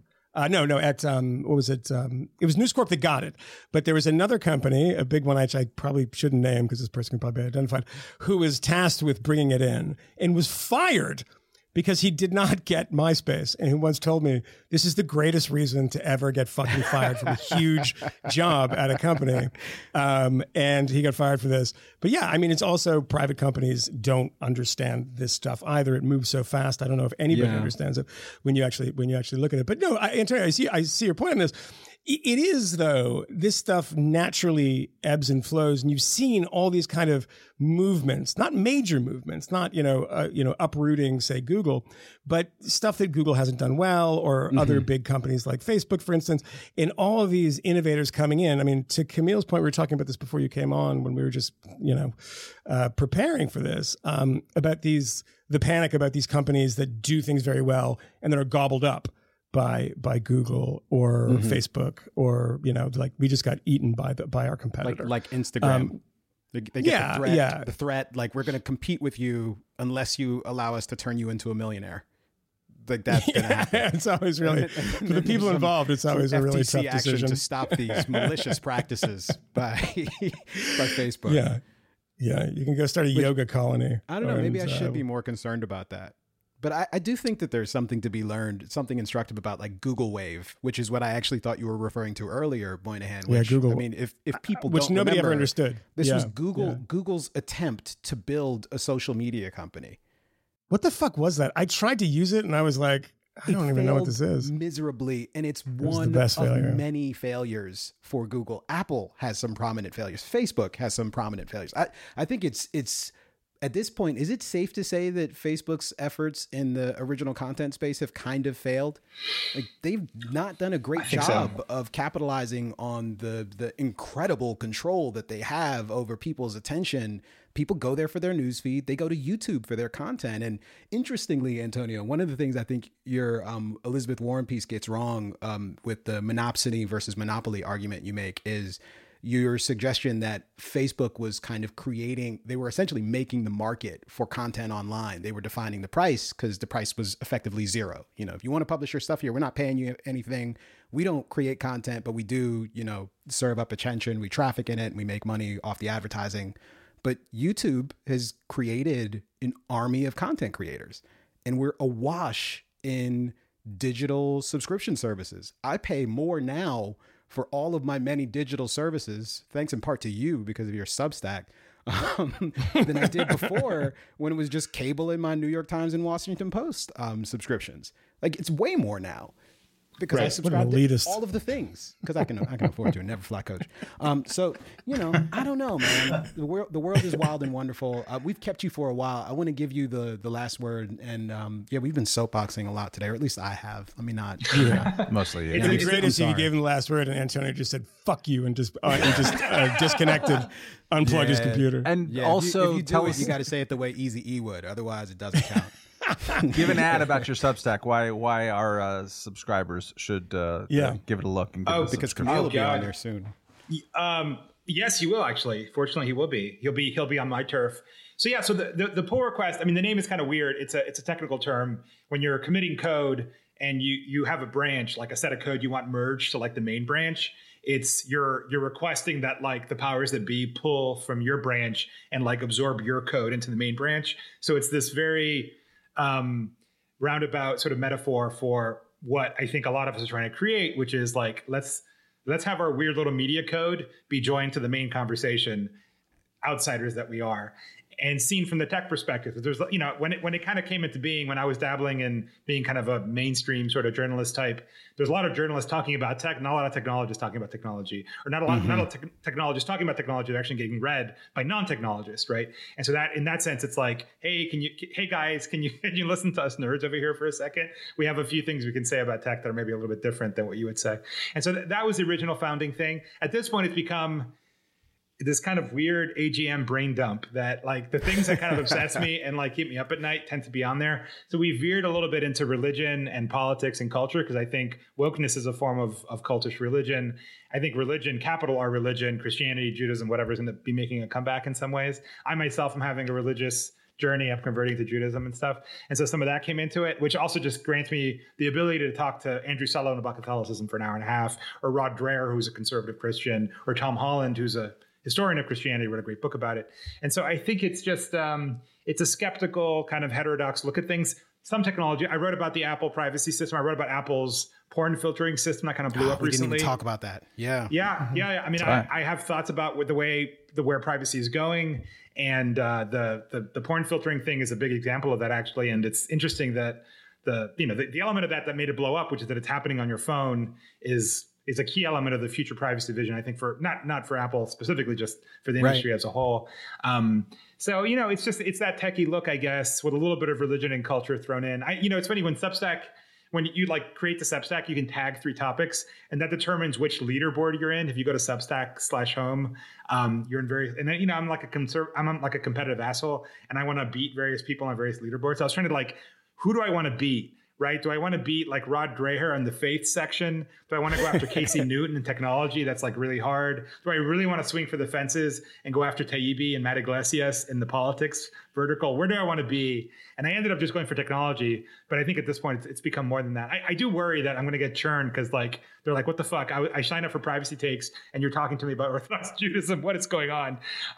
But it's a little bit of everything, and a lot of interviews. One of the things I liked about being a journalist when I was kind of LARPing as one was that, like, if you have like the Wired or the whatever calling card, you can just like call people and they fucking pick up and they're like, oh yeah, let's talk. And you can actually get time with like leading CEOs or public figures. And so I'm exploiting this pull request thing a little bit to do that, and basically just talk to people that I find cool and interesting, whether that be Glenn Greenwald, whether it be Ben Shapiro is going to be on pull request. So yeah, it's a little bit of everything. I'm open to suggestions, Camille. I'm open to feedback. I'm still a corporate worker bee. I accept user and colleague feedback and take it very seriously. And so if you have ideas for new directions or whatever, I'm happy to listen to those too. Sweet. Excellent. The pull request. The article's essential. I know it's a little annoying, but pullrequest.com is actually a YC software startup. And so you might go there and find something that's completely not my thing. But wow. Yeah. And for the record, I knew what the hell a pull request is, because I'm sure literate. I'm sure. And I mean, come on, people. I said it for your listeners, Camille. I said it for your listeners. Yeah. And he knows about Judaism because he's an anti-Semite. So that's cool. You know a lot of those things. Well, you're a black Hebrew Israelite. My family is Seventh-day Adventist, so we observe the same Sabbath. So, I know a lot of things about the So Old how did you get hooked up with Professor Griff? That's racist. I've never met that man. He's my uncle. Well, Antonio, I appreciate you hanging out with us today, man. Thank you very much. Thanks buddy. Appreciate it. Good chatting. See ya. We know of new methods of attack. I like Antonio. He's a good guy. That's fun. I'm going to push him further, because I thought he was coming in with more rigid positions on these things. And by the end, he's playing devil's advocate. So that's okay. Yeah, you're going to be on his podcast. He's trying to be nice to you. He doesn't. It's true. Should save the fireworks for his own podcast. Yeah, it's clear that the JD Vance, Josh Hawley, what's your name? Your guy's name, Blake Masters. Morton the third. He's a co-author of 0 to 1, which is Peter Thiel's very important book to some people. It's worth reading. When Emmanuelle, my wife, was kind of the godmother of French blogs back in the day, right? She had a blog. She worked for Libération, the French, great French daily paper, and she wrote about Silicon Valley a lot and traveled up there. And she had a blog and was influential. And I remember going with her to a tech conference or two, one in Grenoble. And back then, it was, as Moynihan was alluding to earlier, like it was just all about Microsoft. And Then it was sort of deeply personal, like, Emmanuel, you're great and everything, but you know, you're not really talking about Microsoft. Microsoft is the problem.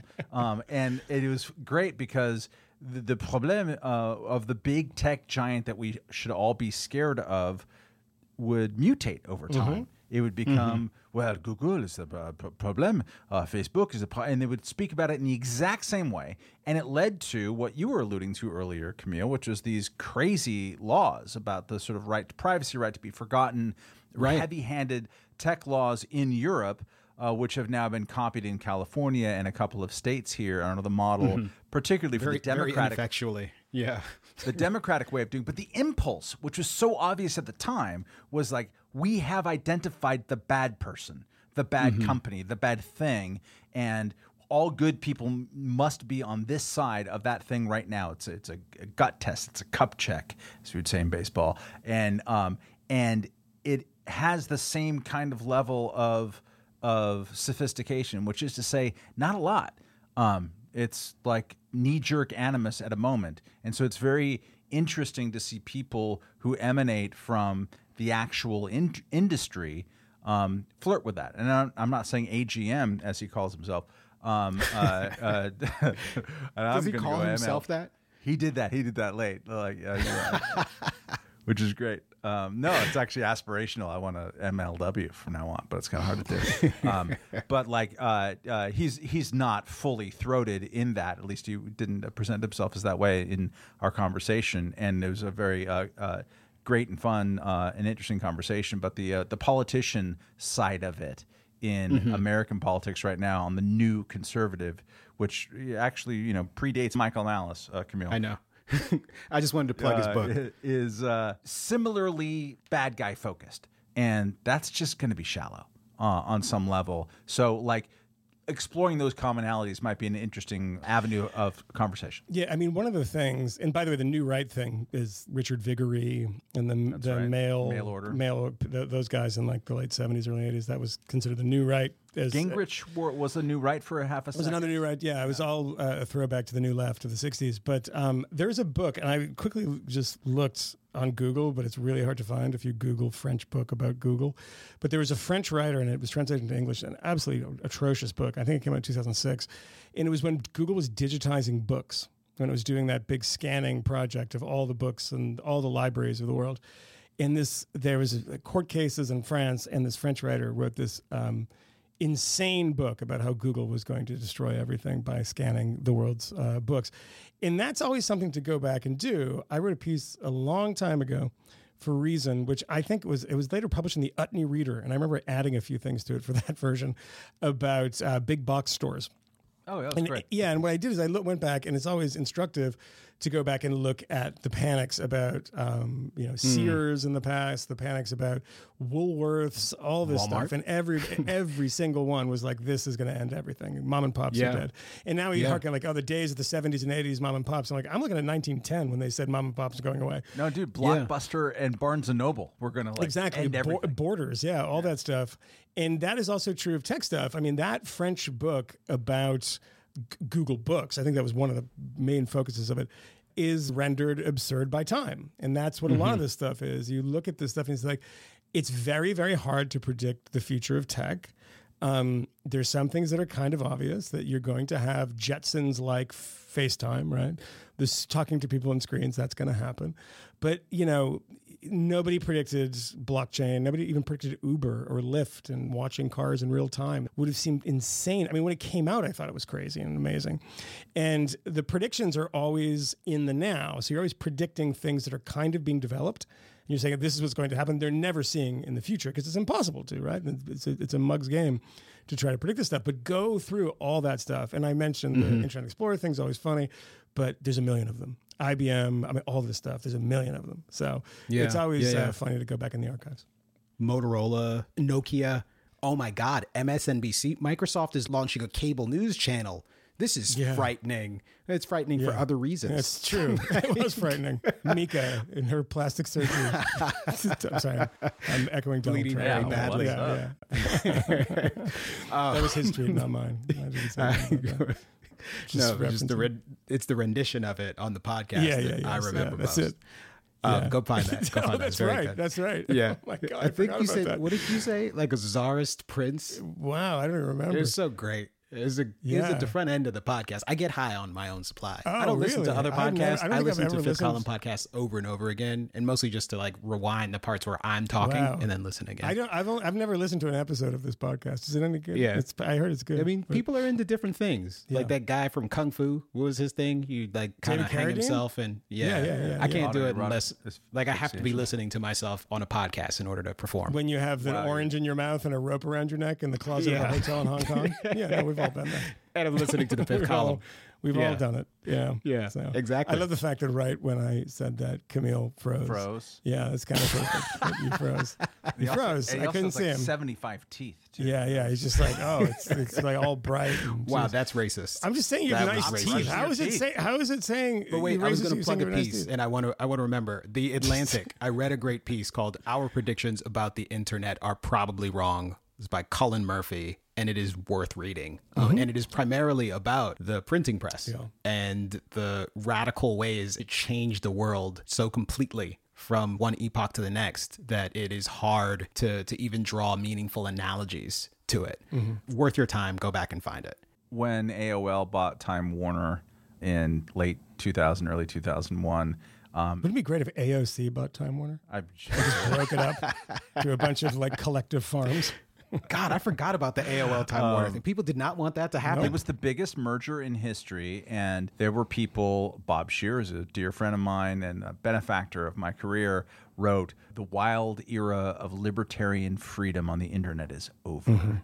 Wow. Norman Solomon, the lefty media grump, is like, Big Brother is here now. And at the time, there were basically two people, maybe three, because I don't know if I was reading Jack Schaefer, but I presume that he was good on this. I didn't know Nick Gillespie at the time. I was writing in obscurity, and he was writing for Reason. But there's like three people who wrote, like, are you people fucking serious? Yeah. A media merger is going to suddenly like ruin our freedom. And it was me and Nick and probably Jack Schaefer. But like you were absolutely in the middle of a burst dam, holding up your hand, trying to keep the water of all of the bad takes about media and technology and monopoly and monopsony and phenopsony and narcolepsy and the appendectomy and all of them. Oh my God! Everybody's insane about this stuff, and it's the one thing that you can guarantee if you're going to make predictions about. You're going to be totally wrong. It's just a matter of how wrong you're going to be. So I advise people just to not make predictions. But I mean, when Antonio says Elizabeth Warren, and he spoke about her a little bit, and if you look at Elizabeth Warren, it's not a person you're like, I really need to know what she thinks that the shape of the internet should be. That's not what I think when I see her. I don't think that she's the one that should be dictating any policy about the future of social media companies. Which can I make maybe a crazy claim here? Okay. Social media companies do not matter. They just don't fucking matter. Do it, Norm Macdonald. Stop. Do it, Norm Macdonald. Hey, what are you doing there with the Russiagate there over on Facebook? You're doing a little protest in Texas. Black Lives Matter from Russia. It's so bizarre because and by the way, it is this fake bullshit that allows people to hyperventilate about this stuff because I know it was Facebook that threw the election. It's like, no, it's somebody who lost to a total dipshit TV show, like game show host, basically. And you really, really feel bad about it. It's like, I didn't break up with her. She didn't break up with me. I broke up with her. That's where this narrative came from. Remember that. Always remember that. And they were trying to excuse a shitty campaign. And also remember that a whole lot of people think that Facebook threw the election in 2020 in the opposite direction. That's also true. Because of the Hunter Biden story. It's like, wait a second, his son smokes crack there? I don't know. I'm not going to vote for that guy. That seems a little problematic. But I get that there's the the Joe Biden, and this is the Joe Biden element of this. Well, was he involved? Did he know about it? This Ben Schrecklinger or whatever reporting seems to confirm some of that, whatever. It's like, yeah, it took like 8 months for that to happen. They dropped this shit like right before the election. There was not enough time for it to have any impact. I interviewed Steve Bannon right after it happened and basically said the same thing to him. I was like, if you had this stuff, and it's like, oh yeah, we're trying to vet it. Okay. Yeah, I'm sure. Yeah, you were in a lab in Switzerland looking at the forensics. But like you should have dropped it earlier and had people, pull that stuff out. It was poorly timed.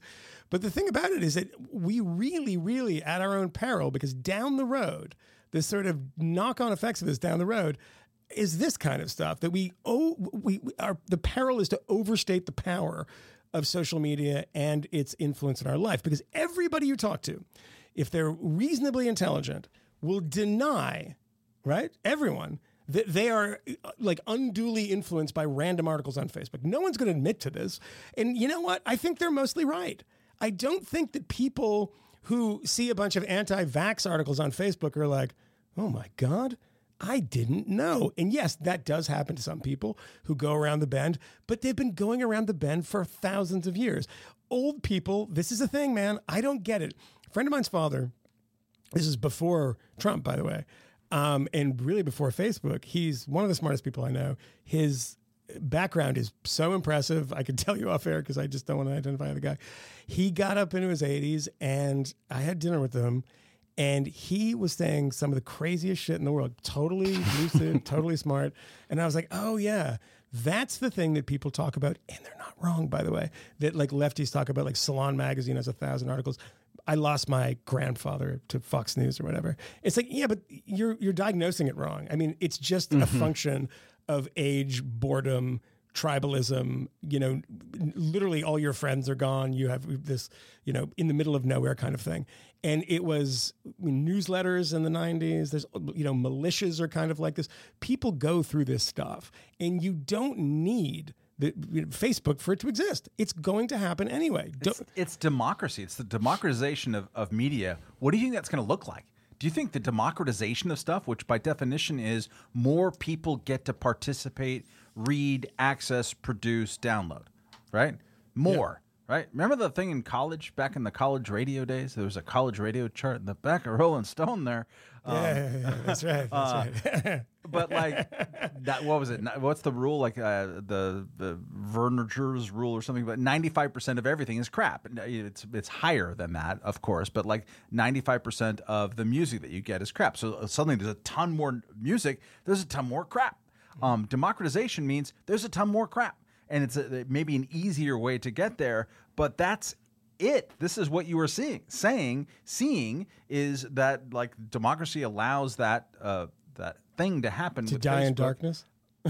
No, that's democracy, dude. Yeah. That is like my dad has an easier time if he is, if we haven't disabled Facebook from his computer of getting that stuff. And so he's going to get that stuff because that's people sharing what they actually want to see, which is Dan Bungongo talking about his crap. Yeah, nobody actually ever gets to the root that people like this stuff and want to consume it. They just want to keep it from them. It's like the drug war of information. It's like so weird. Everybody's like, and they do it in the name of democracy. Get rid of it and they won't be interested anymore. This is democracy. Yeah. I'm sorry to inform you, but democracy looks like that. There was a weird moment, I think, during the Trump administration, towards the tail end of it, in which maybe we talked about it on the show, where I was like, wow, we're in a world now in which it was kind of also true when after 9/11, when I saw like, the Nation magazine, people like publishing articles from like Islamic scholars and stuff. I was like, wait, what? You're like religious people in your pages? What changed? And, it's pretty obvious what did. But this was the same thing that happened later Trump years when I noticed it, was people on the left, I would say, not the sort of mainstream Democratic left, but sort of more, New York City, Brooklyn left, were offering daily full-throated defenses of the corporate media. This is what we need. We need to trust the big three networks. We need to trust the big newspapers that are maybe owned by Carlos Slim. Who knows at this point? Billionaire. Like it's nuts. Let's get some carve outs, like the bill right now in Washington. It's like, let's get some money for local newspapers. Yes, I mean, look. Here's the thing that happened with these people, particularly when it came to Donald Trump. when the democratization happened, and it allowed not just elites, not just people who lived in the Upper West Side, and not just people who went to Yale and the rest of it to take the reins, or the whips, depending on who you are, take the reins. And yeah, I had to, sorry. They realized something. They realized that not everybody was Izzy Stone. They thought that, like, let 1,000 IF Stone newsletters bloom. And that didn't happen because it was going to be like, what was the alternative media before? You know, Democracy Now!, like FAIR, that, you know, lefty media organization. Not the new fangled civil rights organization. No. There's an immigration one. There's a civil rights. Yeah. Never use that acronym, guys. It's just everybody's using it. But yeah, there was a million versions of this that kind of lined up with their worldview, and then they'd scratch their heads when they saw, like, oh, Ron Paul had a newsletter. It's like, yeah, it wasn't just you guys at the mimeograph stuff that you get at the Radical bookstore in the East Village. When you allow other people to do that, they might not do exactly what you want. And then they were like, oh man, you know what? If that's going to exist, I think we should just go with MSNBC and, you know, PBS. I mean, and blah, blah, blah. Man, go read a history of alternative journalism. Abe Peck's great book from the 60s, Uncovering the 60s, I think it's called. Yeah. It's a great example of that. But the rise of the alt weeklies, starting with the Village Voice in 56 or 57, but mostly in the 60s. LA had a great scene back then too. And read what those people who started those things, which tended to be radical. They were radical left, sometimes radical individualist in the case of the realist, or just crazy in the case of the realist. Read what they were saying about the corporate media back then. It'll make Michael Malice look like a piker. You know, really, like they were. This is evil. This is wrong, and we're going to break through it. It was a great, energetic kind of expression of a new way of doing journalism. But then follow what happens with new creations of alternative journalism afterwards. It is usually where some technology breaks through, and then allows people who feel like they weren't having the ability to express themselves very much to rush through the gates. And since that great explosion in the 60s, for the most part, but not always, but for the most part, the new things tended to be right of center. I mean, when you opened up the airwaves, that gives you Fox News. Before that, you open up the AM dial, that gives you right-wing talk radio. Yeah. Blogs, when they really opened up after 9/11, tended to be sort of center-right in orientation. It's where Facebook now. So Matt Drudge. Matt Drudge was enormous in that world. And at every step, elites go nuts. Like, this is the problem. Like, anyone can write anything now. We have to do something about that. And also, democracy dies in darkness. Like, it is a weird incoherence. And one final thing on this is that you should love all this stuff if you have the instinct for kind of radical, wacko, out of the mainstream stuff. Is like, I don't like there's some stuff that I think is actually really good, of the politics of ramparts. Which was, you know, I like some of it. Some of it, but like I like Warren Hinkle's memoir. You know, If Life Gives You Lemons. It's an amazing thing, and Warren Hinkle is an insane person who has walked around San Francisco with an eye patch and a fat dachshund, and like, it was just a lunatic. And I love that he existed. I love what he did for the magazine world, and ultimately Scanlon's, which didn't last, but I love that stuff. And even though I can't really stand some of the politics, and I think some of it's really wrong and was not proven, but they did some great stuff about the CIA's influence on cultural policy, et cetera, and, you know, broke some big stories. They came out of nowhere, and they just did an end run. Catholic Quarterly that they overran in like the mid 60s. And, you know, who cares about the fucking politics? I love the instinct of those people, and I tend to get really annoyed when people tell me that, you know, hey, we are the arbiter of facts, and if you want those facts, come here. And that doesn't mean that I still don't love the New York Times. I read the New York Times all the time. I think their news coverage is really good, and I think there's a lot of fucking problems with it too. But whatever. News coverage is very good with huge asterisks beside it. Yeah, that's true. One thing I should say, because we've talked a lot to Martin Gurry well, we talked a lot about Martin Gurry on this podcast. We've talked to him one time, but I've talked to him on a bunch of other occasions in different contexts. Over at Megyn Kelly's house? No, that hasn't happened yet. May happen at some point. Y'all won't get invited because I'm her favorite. Again, subscribe to the Patreon for more discourse along these lines. But I suspect there's someone listening who may be having some difficulty squaring the assertion that social media doesn't matter with the revolt of the public thesis, which I've been broadly supportive of. And I think we probably generally agree with. The core insight here is that particular cultural proclivities of these companies doesn't really matter. And even some of the particular claims about how effective they are and manipulating public opinion doesn't necessarily matter.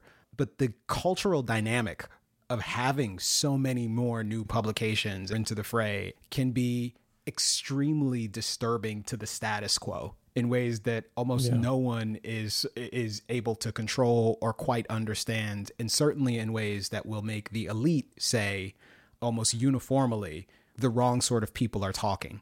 Did you hear what they said?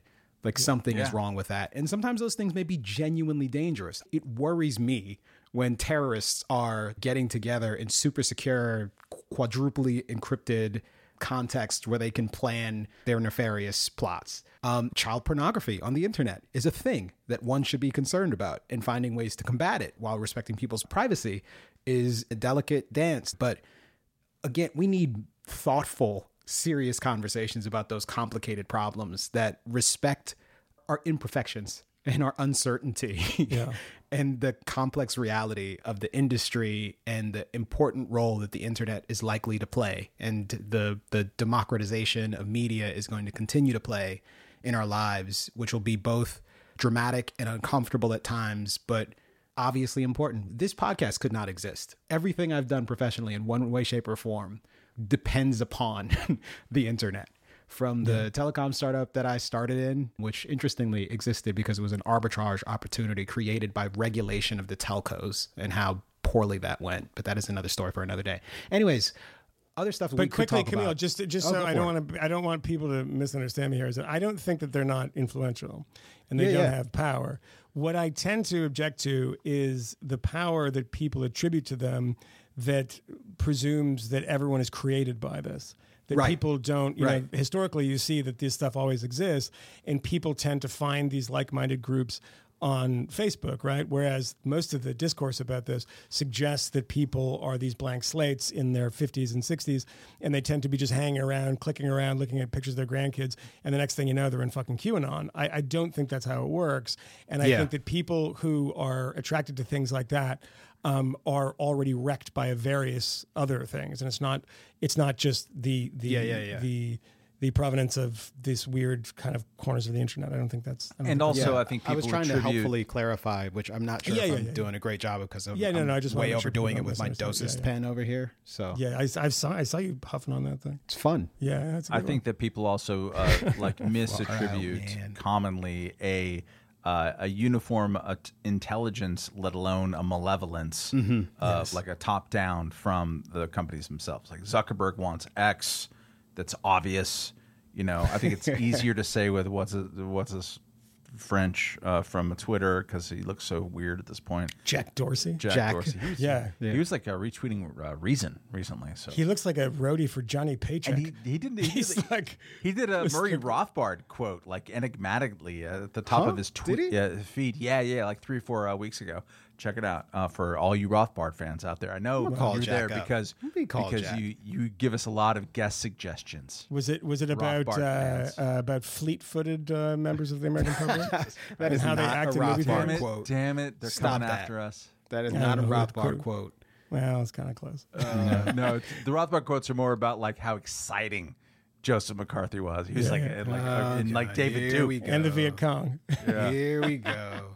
All right, it's a different show. It's a different show. At any rate, yes. It's that like the malevolent intelligence and direction from the top down. That's not how these companies got their power to begin with. Like they got it by being the place where you could upload a video easily. Yes, that's it. True. Which is like, again, it's the democratization.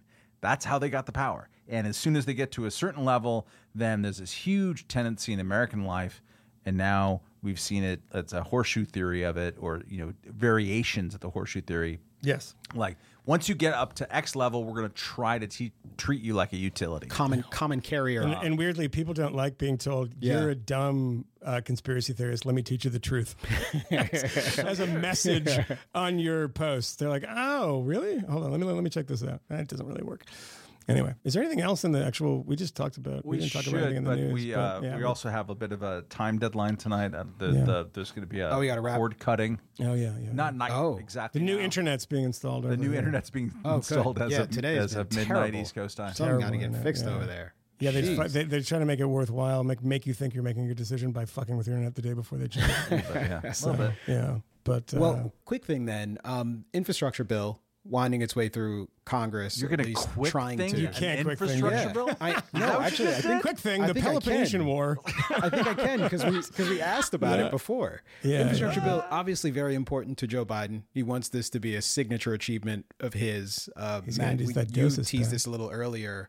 What is the likelihood this damn thing passes? I find myself presuming that it will pass because people just like to spend money frivolously and blah, blah, blah, blah, blah. Yeah, and the Democrat Civil War has been less intense in some respects than the war between the never-Trumper conservatives and the populist loonies. That's true, yeah. So there's three big things that happen out of Washington this week. One is that the $3.5 trillion let's just do it all bill is likely not to pass. And so, therefore, if anything passes, it's going to be this ginormous, whatever the hell it is, $1 trillion infrastructure bill, which will have, Moynihan's cock as infrastructure. Yeah, soft infrastructure. Depends on when you talk to it. Then it could be hard infrastructure. Soft infrastructure. It's terrible. It might pass. It might. It might not. It's me, but Camille. There was reporting today from the Wall Street Journal that will just be shrugged at for the most part. And it's something that we've talked about since the inception of this podcast, which is that, the whole criminal justice reform bill is dead. Mm-hmm.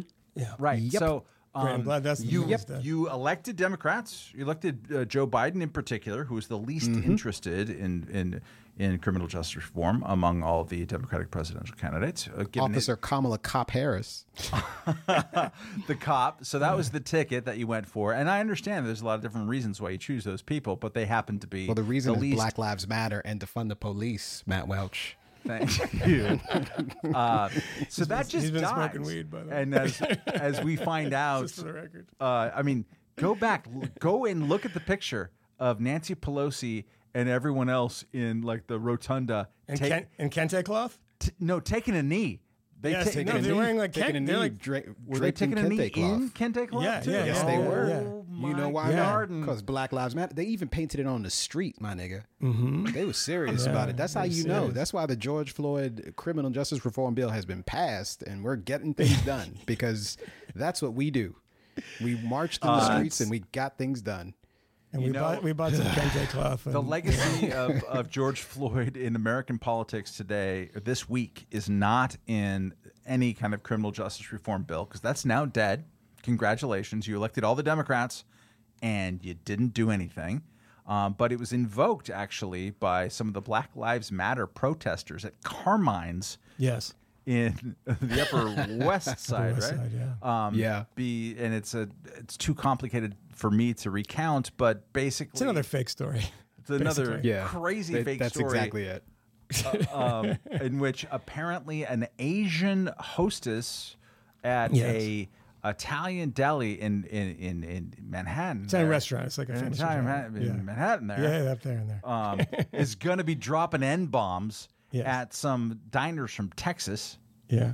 Which is all anyone heard about it for the first couple of days. No. You're almost right. No, the headlines were tourists from Texas. Tourists, yeah. Which was like they were fighting over their vaccine status.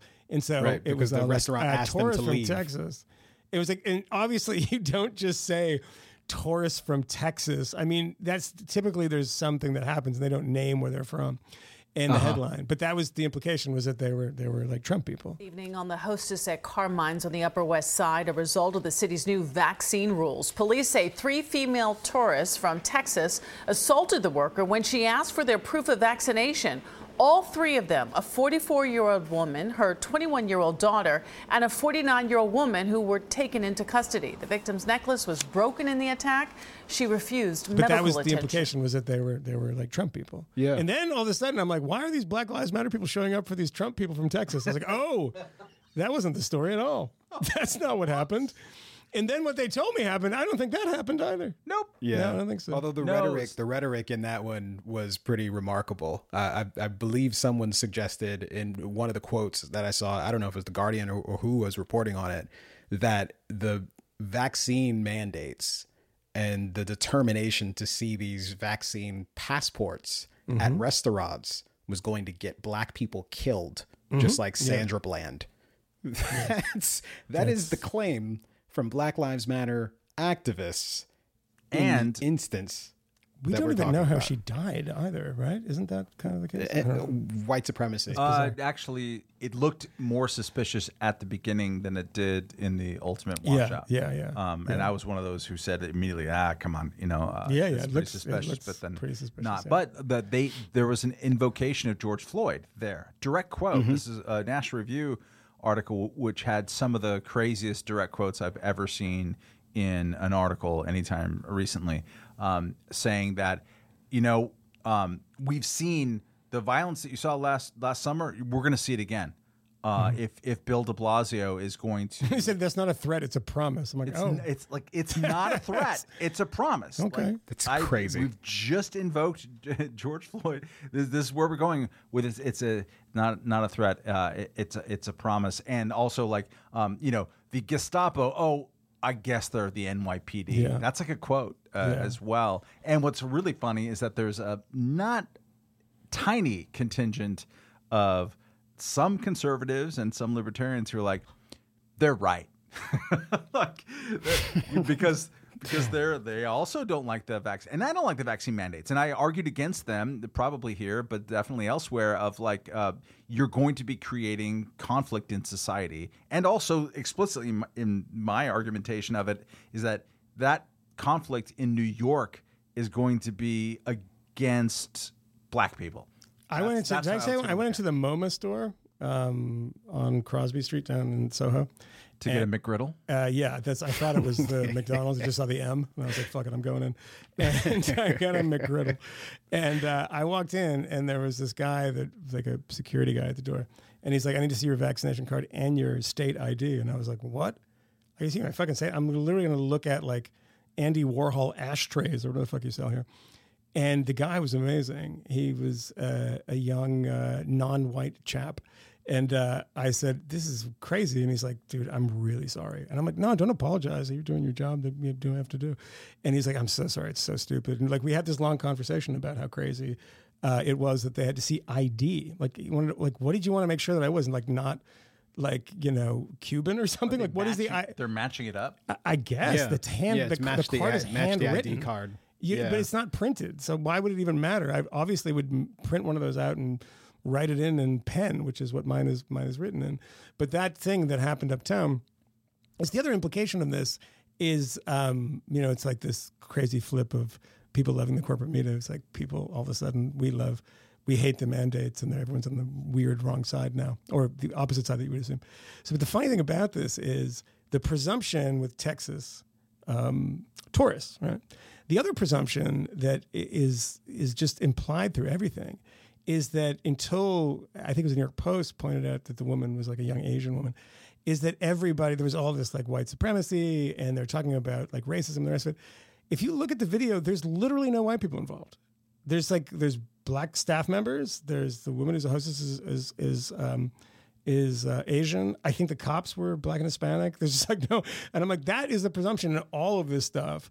And this thing about white supremacy, I'm like, so when is it white supremacy? I don't get when you are a victim of white supremacy and when you're a perpetrator of it. They pointed out also that the people on horseback with the reins that were supposedly whipping Haitian immigrants, they're like the white people, and then it was like, oh yeah, but there were white Hispanics. This is actually happening. And it's like, wait, it was Antonio. Yeah, it was. Yeah, exactly. He was on the horseback. He was on He was on a Segway. It's a Silicon Valley thing. Catching Haitians at the border. He's like, no, it's the reins of my Segway. And it's like, no, they're Hispanic. And then there was this like, but they're white Hispanic. I'm like, wait, so if it was the other way around, if it was some white guy whipping the guy that was doing the white Hispanic, he would then be Hispanic, right? That's sorry, sound like Norm Macdonald again. It depends on the situation. When you're like George Zimmerman's a white Hispanic. Right? If he was being beaten up by a cop, it'd be a Hispanic, right? It's how all this stuff is adjudicated. I kind of want to be a Hispanic right now. No, but it's also the Asian thing is like situational Hispanic. You're white adjacent, and then you're the victim of white supremacy. I don't understand it, and I'm not even making a point other than to say I can't keep up with who's being oppressed and who's the oppressor. I think Camille has a solution to this. With smoke his vape pen? Yeah. Smoke his weed? Totally. What's my solution? He's literally rolling a joint right now. Wasted. Your solution? No, seriously, I don't know what the cue is. What I'm supposed to say? Okay. Oh my god. I don't know. Sorry, we got our lines crossed, and all of a sudden we have Phil Lesh on the line. Fuck is this? Come on. Live from San Francisco. Come on. All right. Okay, Chong. Well, we should probably wrap up and get out of here because we've been going for a little while. I will commend to you Matt Taibbi's most recent piece, Russiagate, more like Watergate. Finally, John Durham, there's some action showing up there. That special counsel investigation. Or as Trump called him Bull Durham. Do you remember when he used to do that? He's like Bull Durham. I think so. Yeah, that's great. He called him Bull Durham. But Michael Sussman, who was somewhat related to the Clinton campaign, and then he worked at a law firm that had some relationship with them. You should go read his piece. It seems to me that the case is probably a lot thinner than one might imagine coming out of something like this. But even if that's the case, the whole situation is dodgy and suspect. It's the sort of thing that if this were being reported about Donald Trump in, say, 2017, 2018, it would have dominated the news cycle for a month or more. And Rachel Maddow would be bringing people onto her program to insist that this is some of the bravest and most important journalism that's ever been done. Just in like when general. They had Carter Page on, and they'd like film him like trying to get into the studio, like hair? Running into doors and be like, "Hey, what's going on there?" Just Carter Page, mastermind Carter Page. It's just worth your attention. I think it's just another. It's a shining example of the dereliction of duty on the part of journalists during the entirety of the Russiagate madness. I think this story is quintessential in that respect, just kind of reframing that insane period.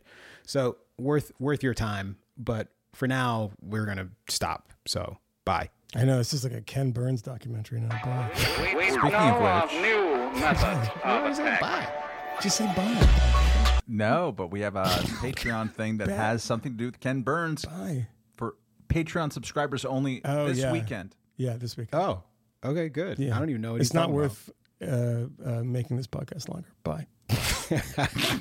All right, bye. We know of new methods of attack.